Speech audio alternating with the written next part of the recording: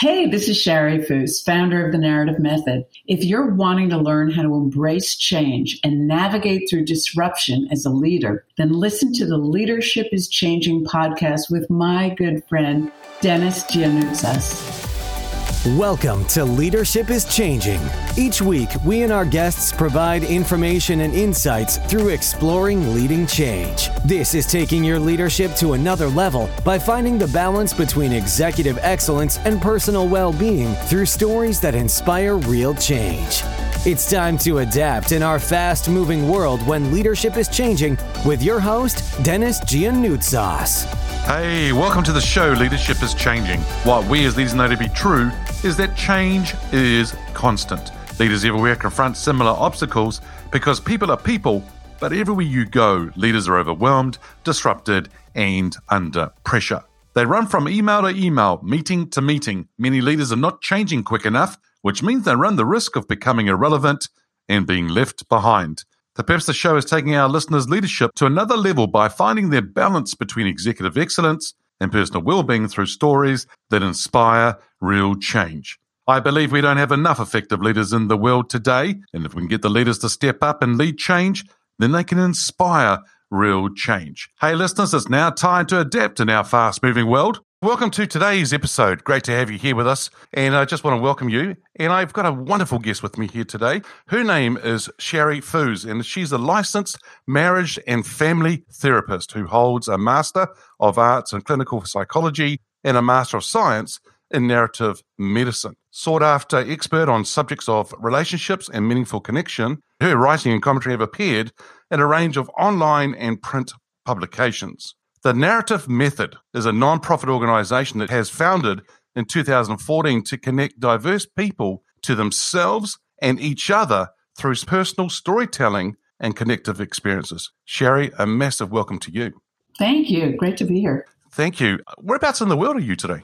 I'm in Los Angeles. Yeah. A little place you may have heard of. That we actually had almost 2 weeks of rain recently, so we're temporarily changing our story. Oh, wow. Wow. We all need the water, so that's important. So, yeah, that's all good. Hey, tell me, I've given the listeners a little bit of a brief sort of introduction to you and your background.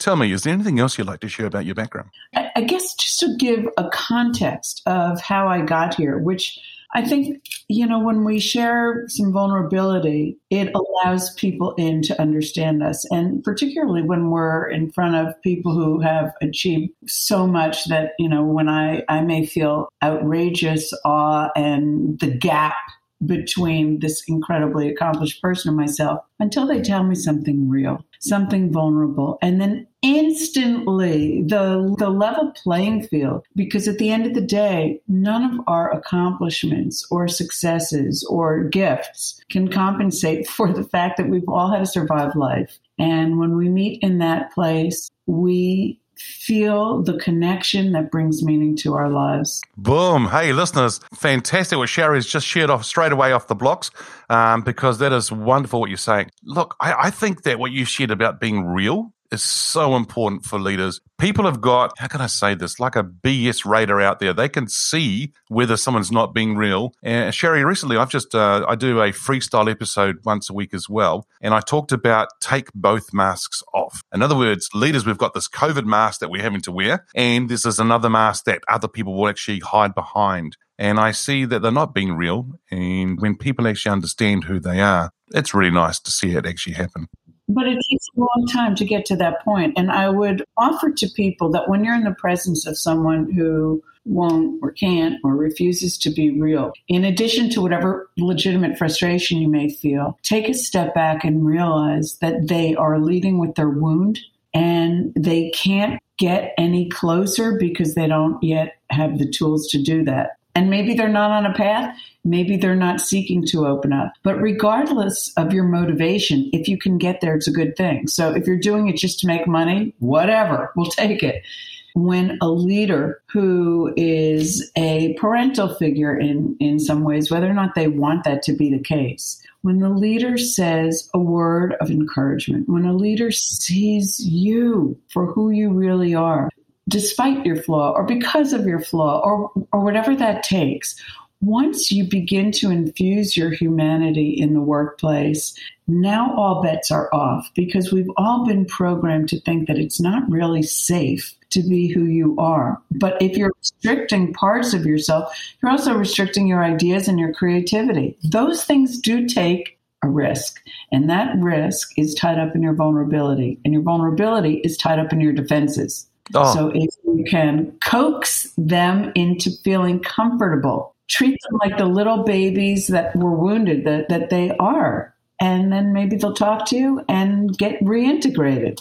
Very good. So, Sherry, I see that a lot of people, they tend to get a hang up about the word networking. In other words, going out and meeting new people and relationships. What you've just been sharing, is that one of the reasons why people sort of have a hard time or feel uncomfortable about meeting new people and networking? I also think, and I had a visceral reaction to the word networking when you said that as well. Not because everybody, of course, wants to meet more and more people. Everybody wants to come closer to their goals.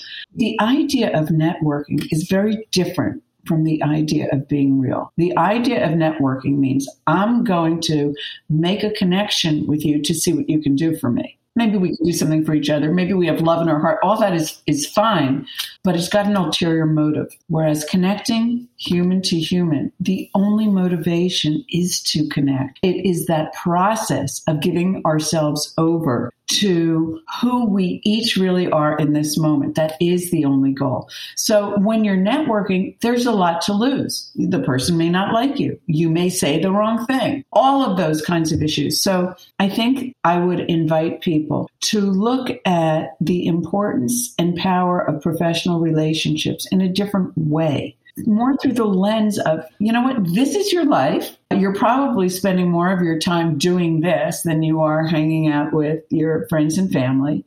So let's make it beautiful. Let's make it worthwhile. Let's make it give you so much purpose and sense of doing what you were really put here on earth to do by yourself or whatever you may believe in, which is to manifest your talents and your passions. Yeah, I think what you've just said, all of it's brilliant and fascinating. And then what you just said there at the end there about our talents, what we've been put on the earth to do. It's wonderful to see people go out there and do what they've been wanting to do. But then I know there's a whole lot of people out there right now who are holding back and they're not actually giving everything. And I think there is part of me that thinks that sometimes we need to do this because there's just one person out there that may need what we've got to offer. And that one person, it could be life-changing for them. And if we can just share that and feel free and comfortable to do that, that's going to be just a beautiful thing to see. I agree. And I would also open up that idea to extend it to this, that person out there that just needs to hear this word of encouragement may not be a person who has never trusted themselves, never manifested anything, just like be under the blankets crying. That person might be me at a certain moment during a certain day. Because there's no there that you arrive at and then you're good. Mm-hmm. Ongoing work. Life's still going to keep happening. You're going to have disappointments and losses and grieving and joys. And we can't control, nor should we expect that everything is going to go smoothly.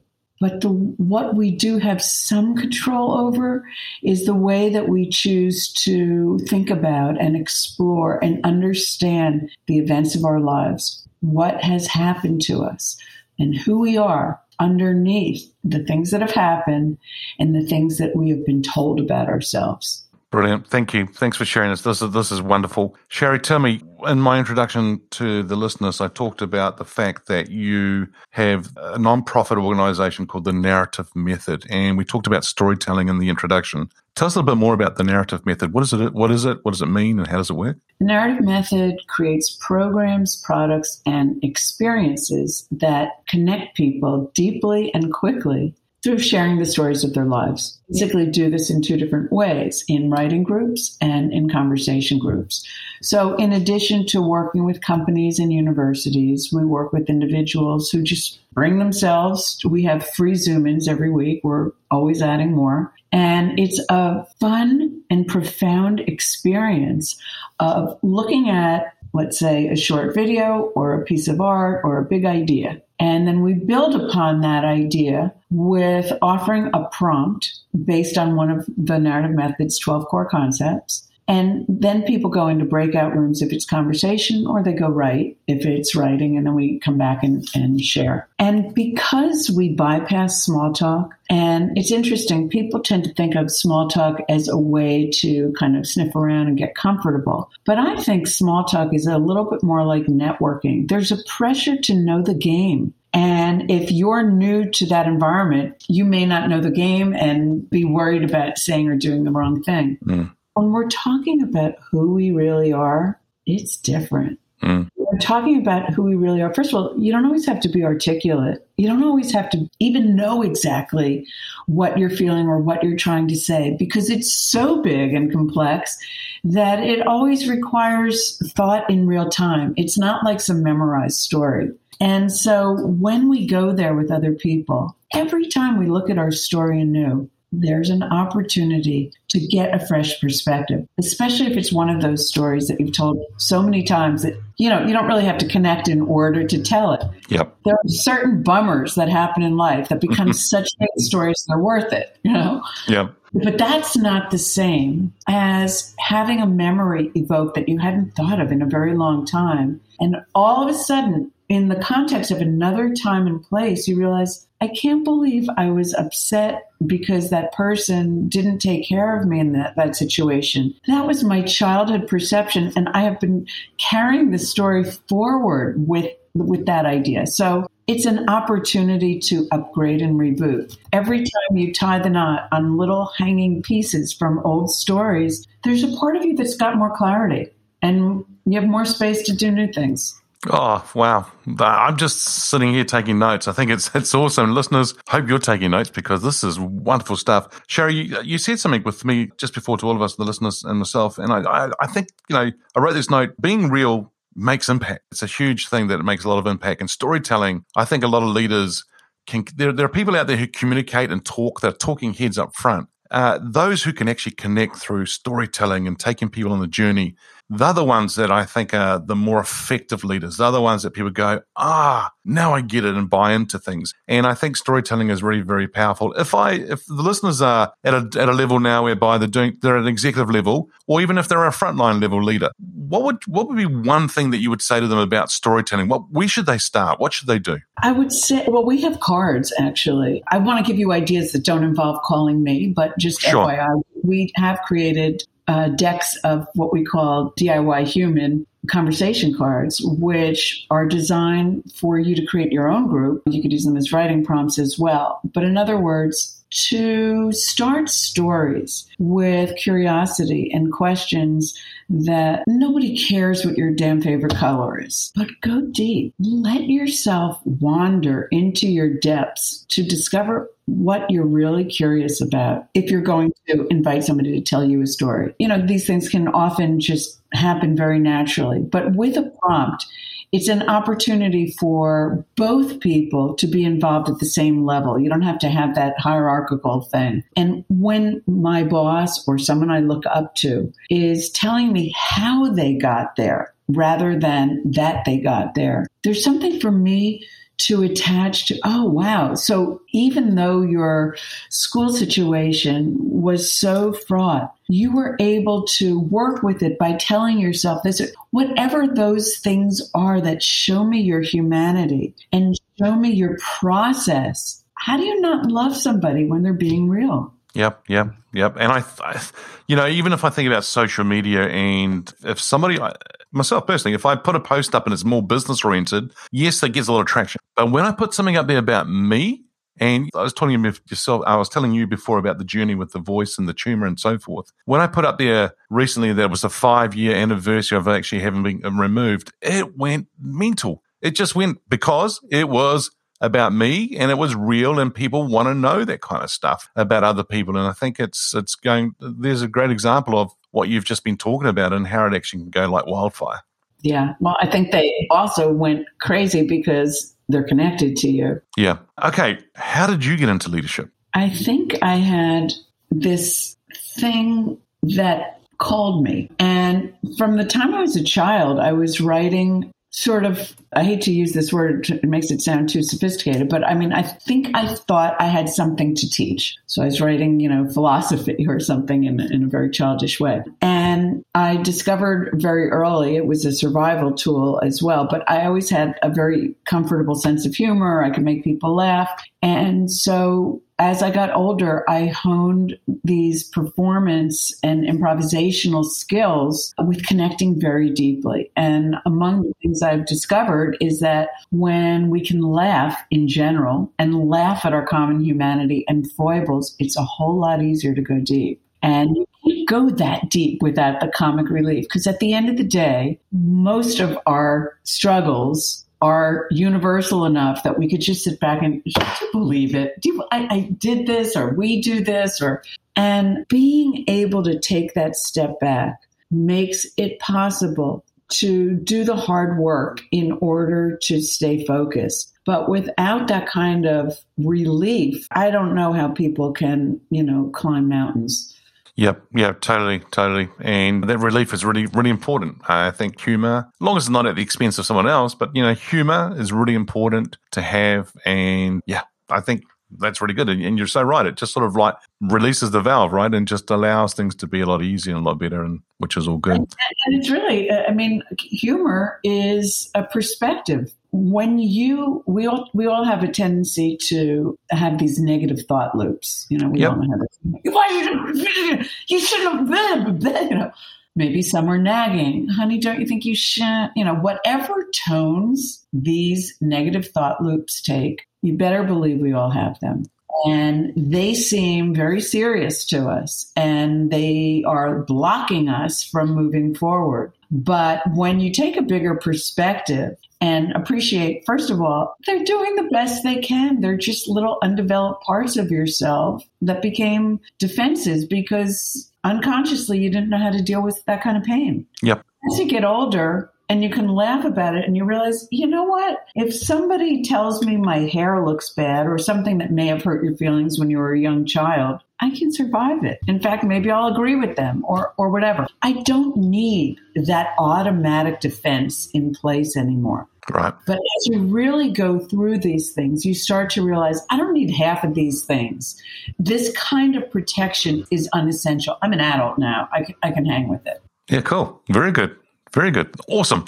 Here's another question for you. And this person can be from alive or from history. I was just about to say could be from alive. They can either be alive or from history. Who's your favorite leader and why?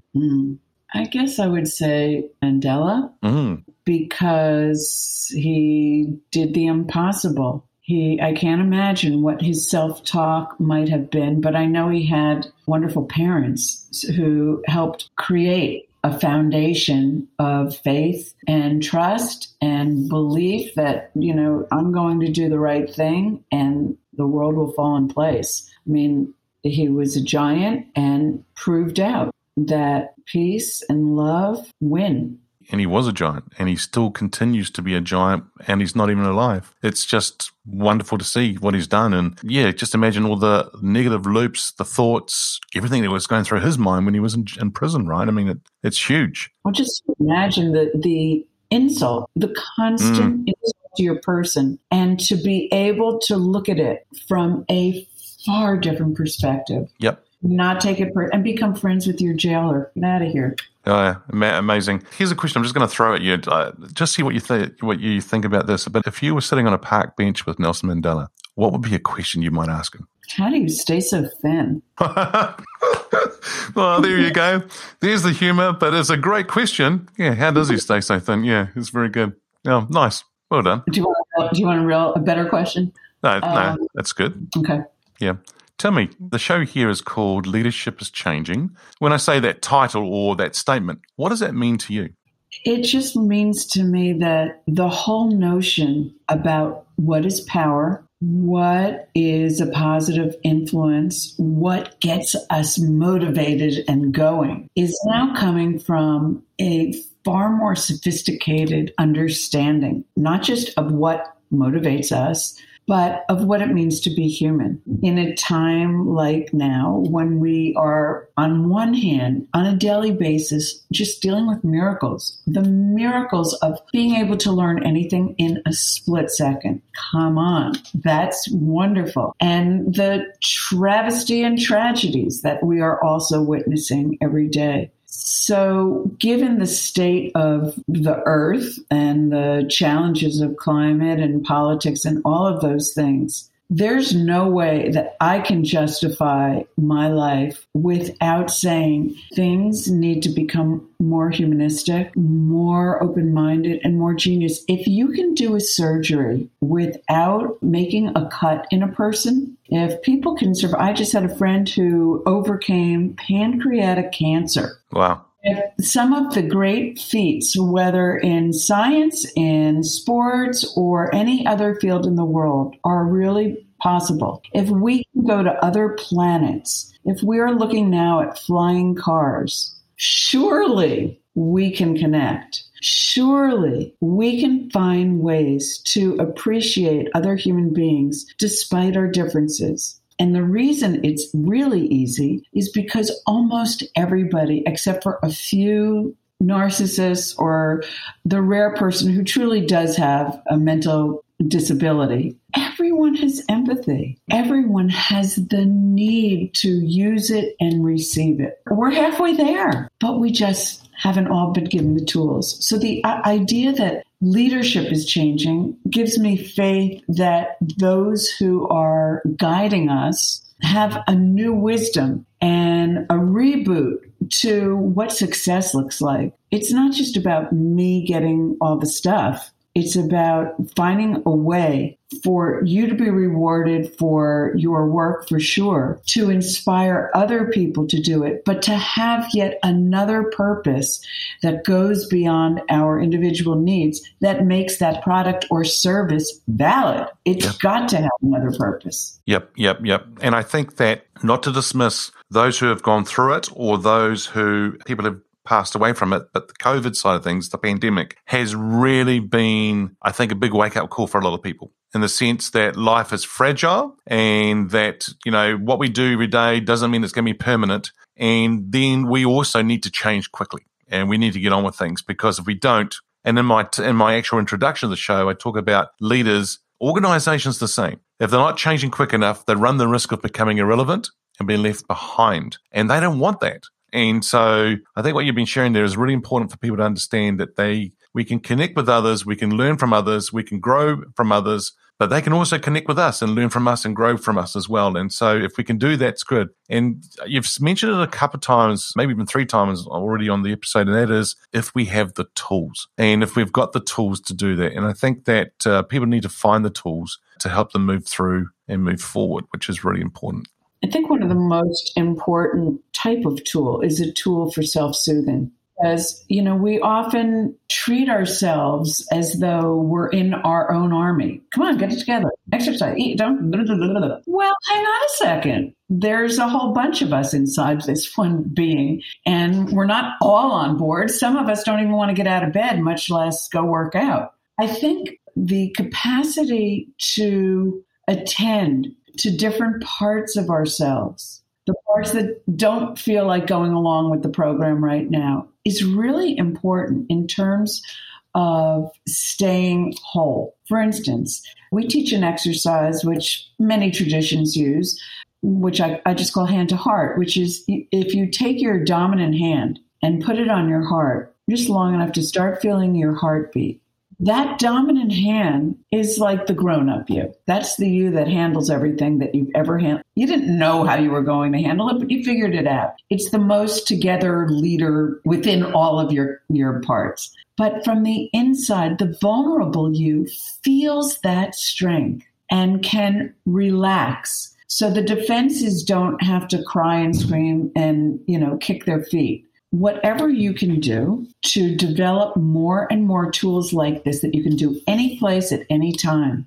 We have lots of them. And I think that is what we need, because life in 2022 is a constant onslaught from all kinds of unwelcome voices telling us we're not good enough And that is really one of the core drivers behind the narrative method, is to understand that this thing I call the cult of culture, the constant onslaught, media, social media, institutions, everything, as well as everyone you know, because we've all been victim of it. That is the biggest factor in our psychology, sociology. It's not your family of origin or what happened at school. All those things matter, of course. But this is something that started when you were in utero and continued when you were an infant and a young child, before you had any capacity to understand or defend yourself or say, look, I know that buying this soap isn't going to make me happier. But this stuff infiltrated us and continues to do so in overt and subliminal ways. So we need to know that these feelings of defectiveness that every single person you know has, because nobody's attractive enough or smart enough, good enough, successful, everything. Go down the line of all we aspire to be. The pandemic has given us something so ironic, which is it is the one vulnerability that nobody has to be ashamed for having caused, that we all share. So when we come together and can say, I have also been made to feel not good enough by the cult of culture. And I feel like I'm, not as smart as some people and not as productive or whatever those things are. And then you hear other people in a group say something that is essentially the same. Now, I never met this person. You are speaking my vulnerability that proves that it can't just be my personal defect. Yep. Once you realize that we are all in that part together, 50% of your personal shame and insecurity sort of vanish because it's not yours. And that's healing. Yeah, that's great. It is healing. It's very good. Very good indeed. Sherry, I'm loving what you're sharing. And the next question here is, we're in a fast-paced, ever-changing world. What makes a leader successful today in that world? I think being holistic.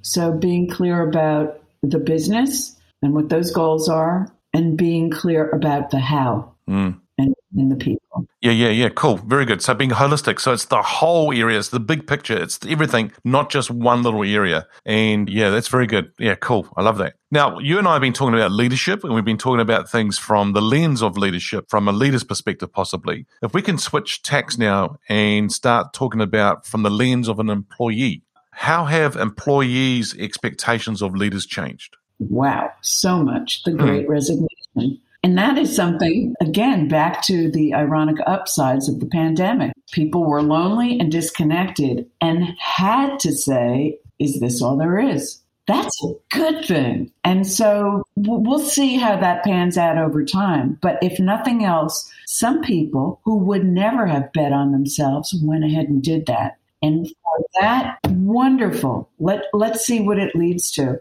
I think now people want to work either for themselves or for a company or for a cause with meaning and purpose, because we realize this is it. These are our lives. They can end. They do end. The world is so fragile right now. There's not time to waste feeling like we're just hanging out, disconnected to ourselves and whatever our calling may be. And, not everybody feels a sense of that there is a calling or what I'm supposed to do. I've sat with many people in private practice that feel like, I don't even know what I like. I don't know my passion. And I would really urge people, because that's a horrible feeling. It really feels very, very all over the place. But I would urge you, when you're in that place, because everybody gets there at times and just feels like this is all BS. I don't know what anything means. But when you're in that place, also realize that it is a petri dish of possibility. And it's from not knowing that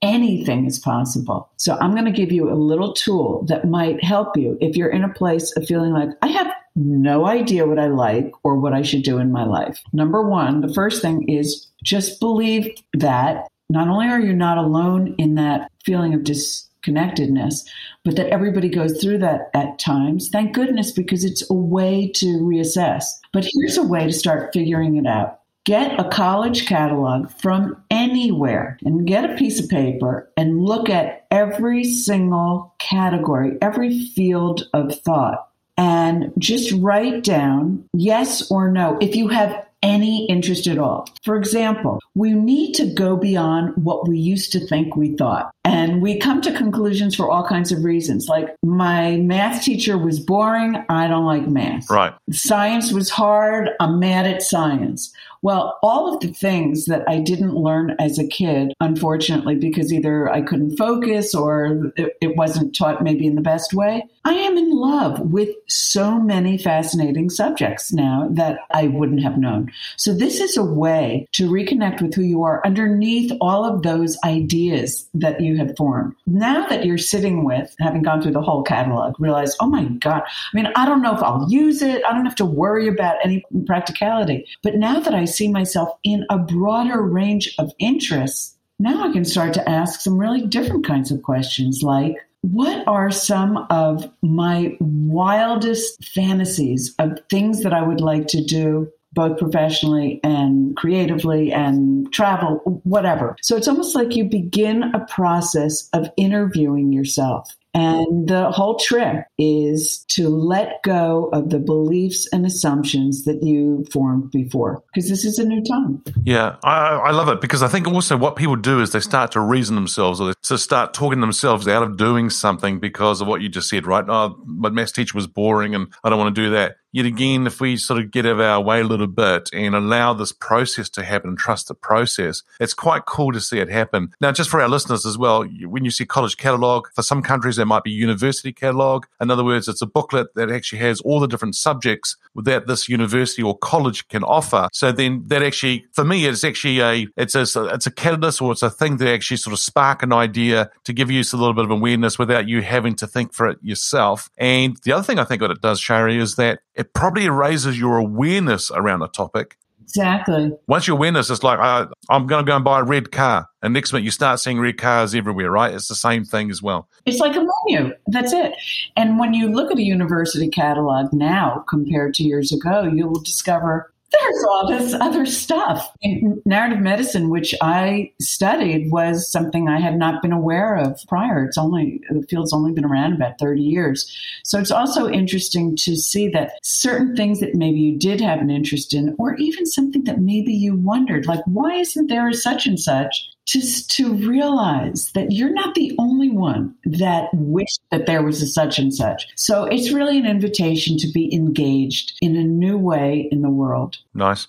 Narrative medicine, what do you mean by narrative medicine? What is that for our listeners? Well, narrative medicine was conceived by a medical doctor at Columbia University named Rita Sharon, who then did a PhD in literature, because she was also a literature person, and conceived that through studying literature and identifying with characters, doctors could be taught empathy.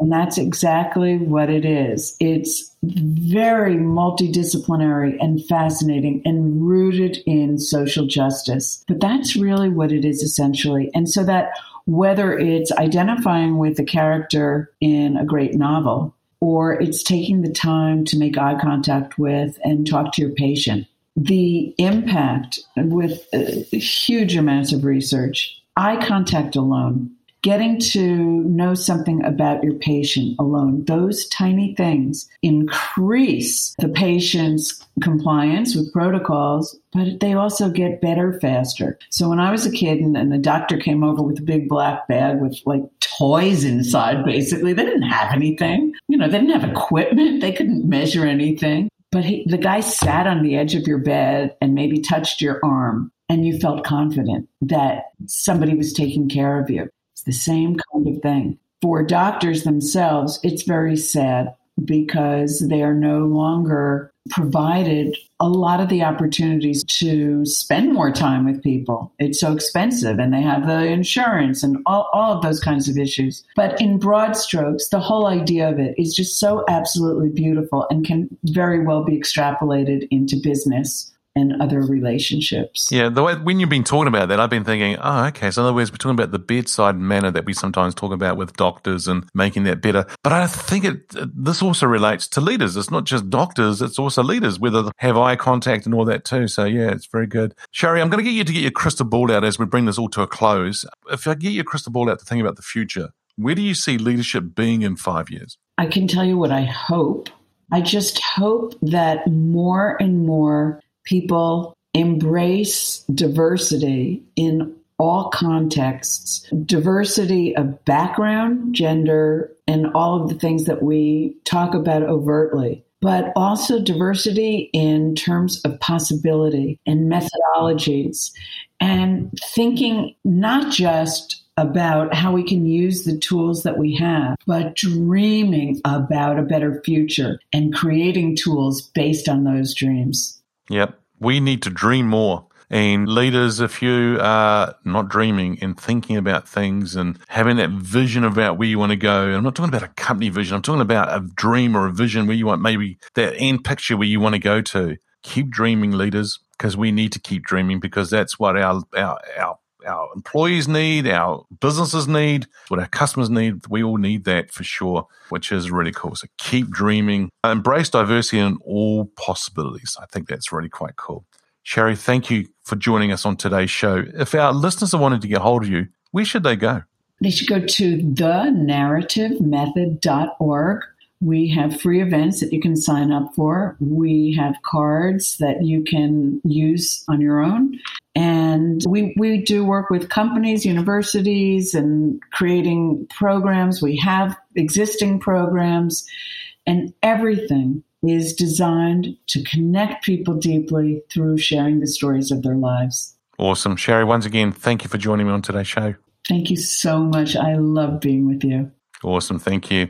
Listeners, hey, if you haven't already checked out the Facebook group or the LinkedIn page, Leadership is Changing, we would love to see you there. Come along and join us in that community. Hey, listeners, what we as leaders know to be true is that change is constant. Change is incredibly scary, especially with the unknown and unfamiliar territory. It's time to adapt in our fast-moving world when leadership is changing. Look out for the episodes as they're being released. Download them, have a listen, put a review and a rating. Feel free to share them with your friends, your family, and your network. Hey, if there's any feedback you'd like to give me about the show, or if there's a question you have for the Ask Dennis Freestyle episode, then send me an email, dennis@leadingchangepartners.com. Hey, listeners, it's always a pleasure being with you. Thanks for tuning in. Until next time, bye for now. Thank you for listening to this episode of Leadership is Changing with your host, Dennis Giannoutsas. Each week, we and our guests provide information and insights through exploring leading change, inspiring executives and leaders to adapt and lead a bigger game in a fast-moving world.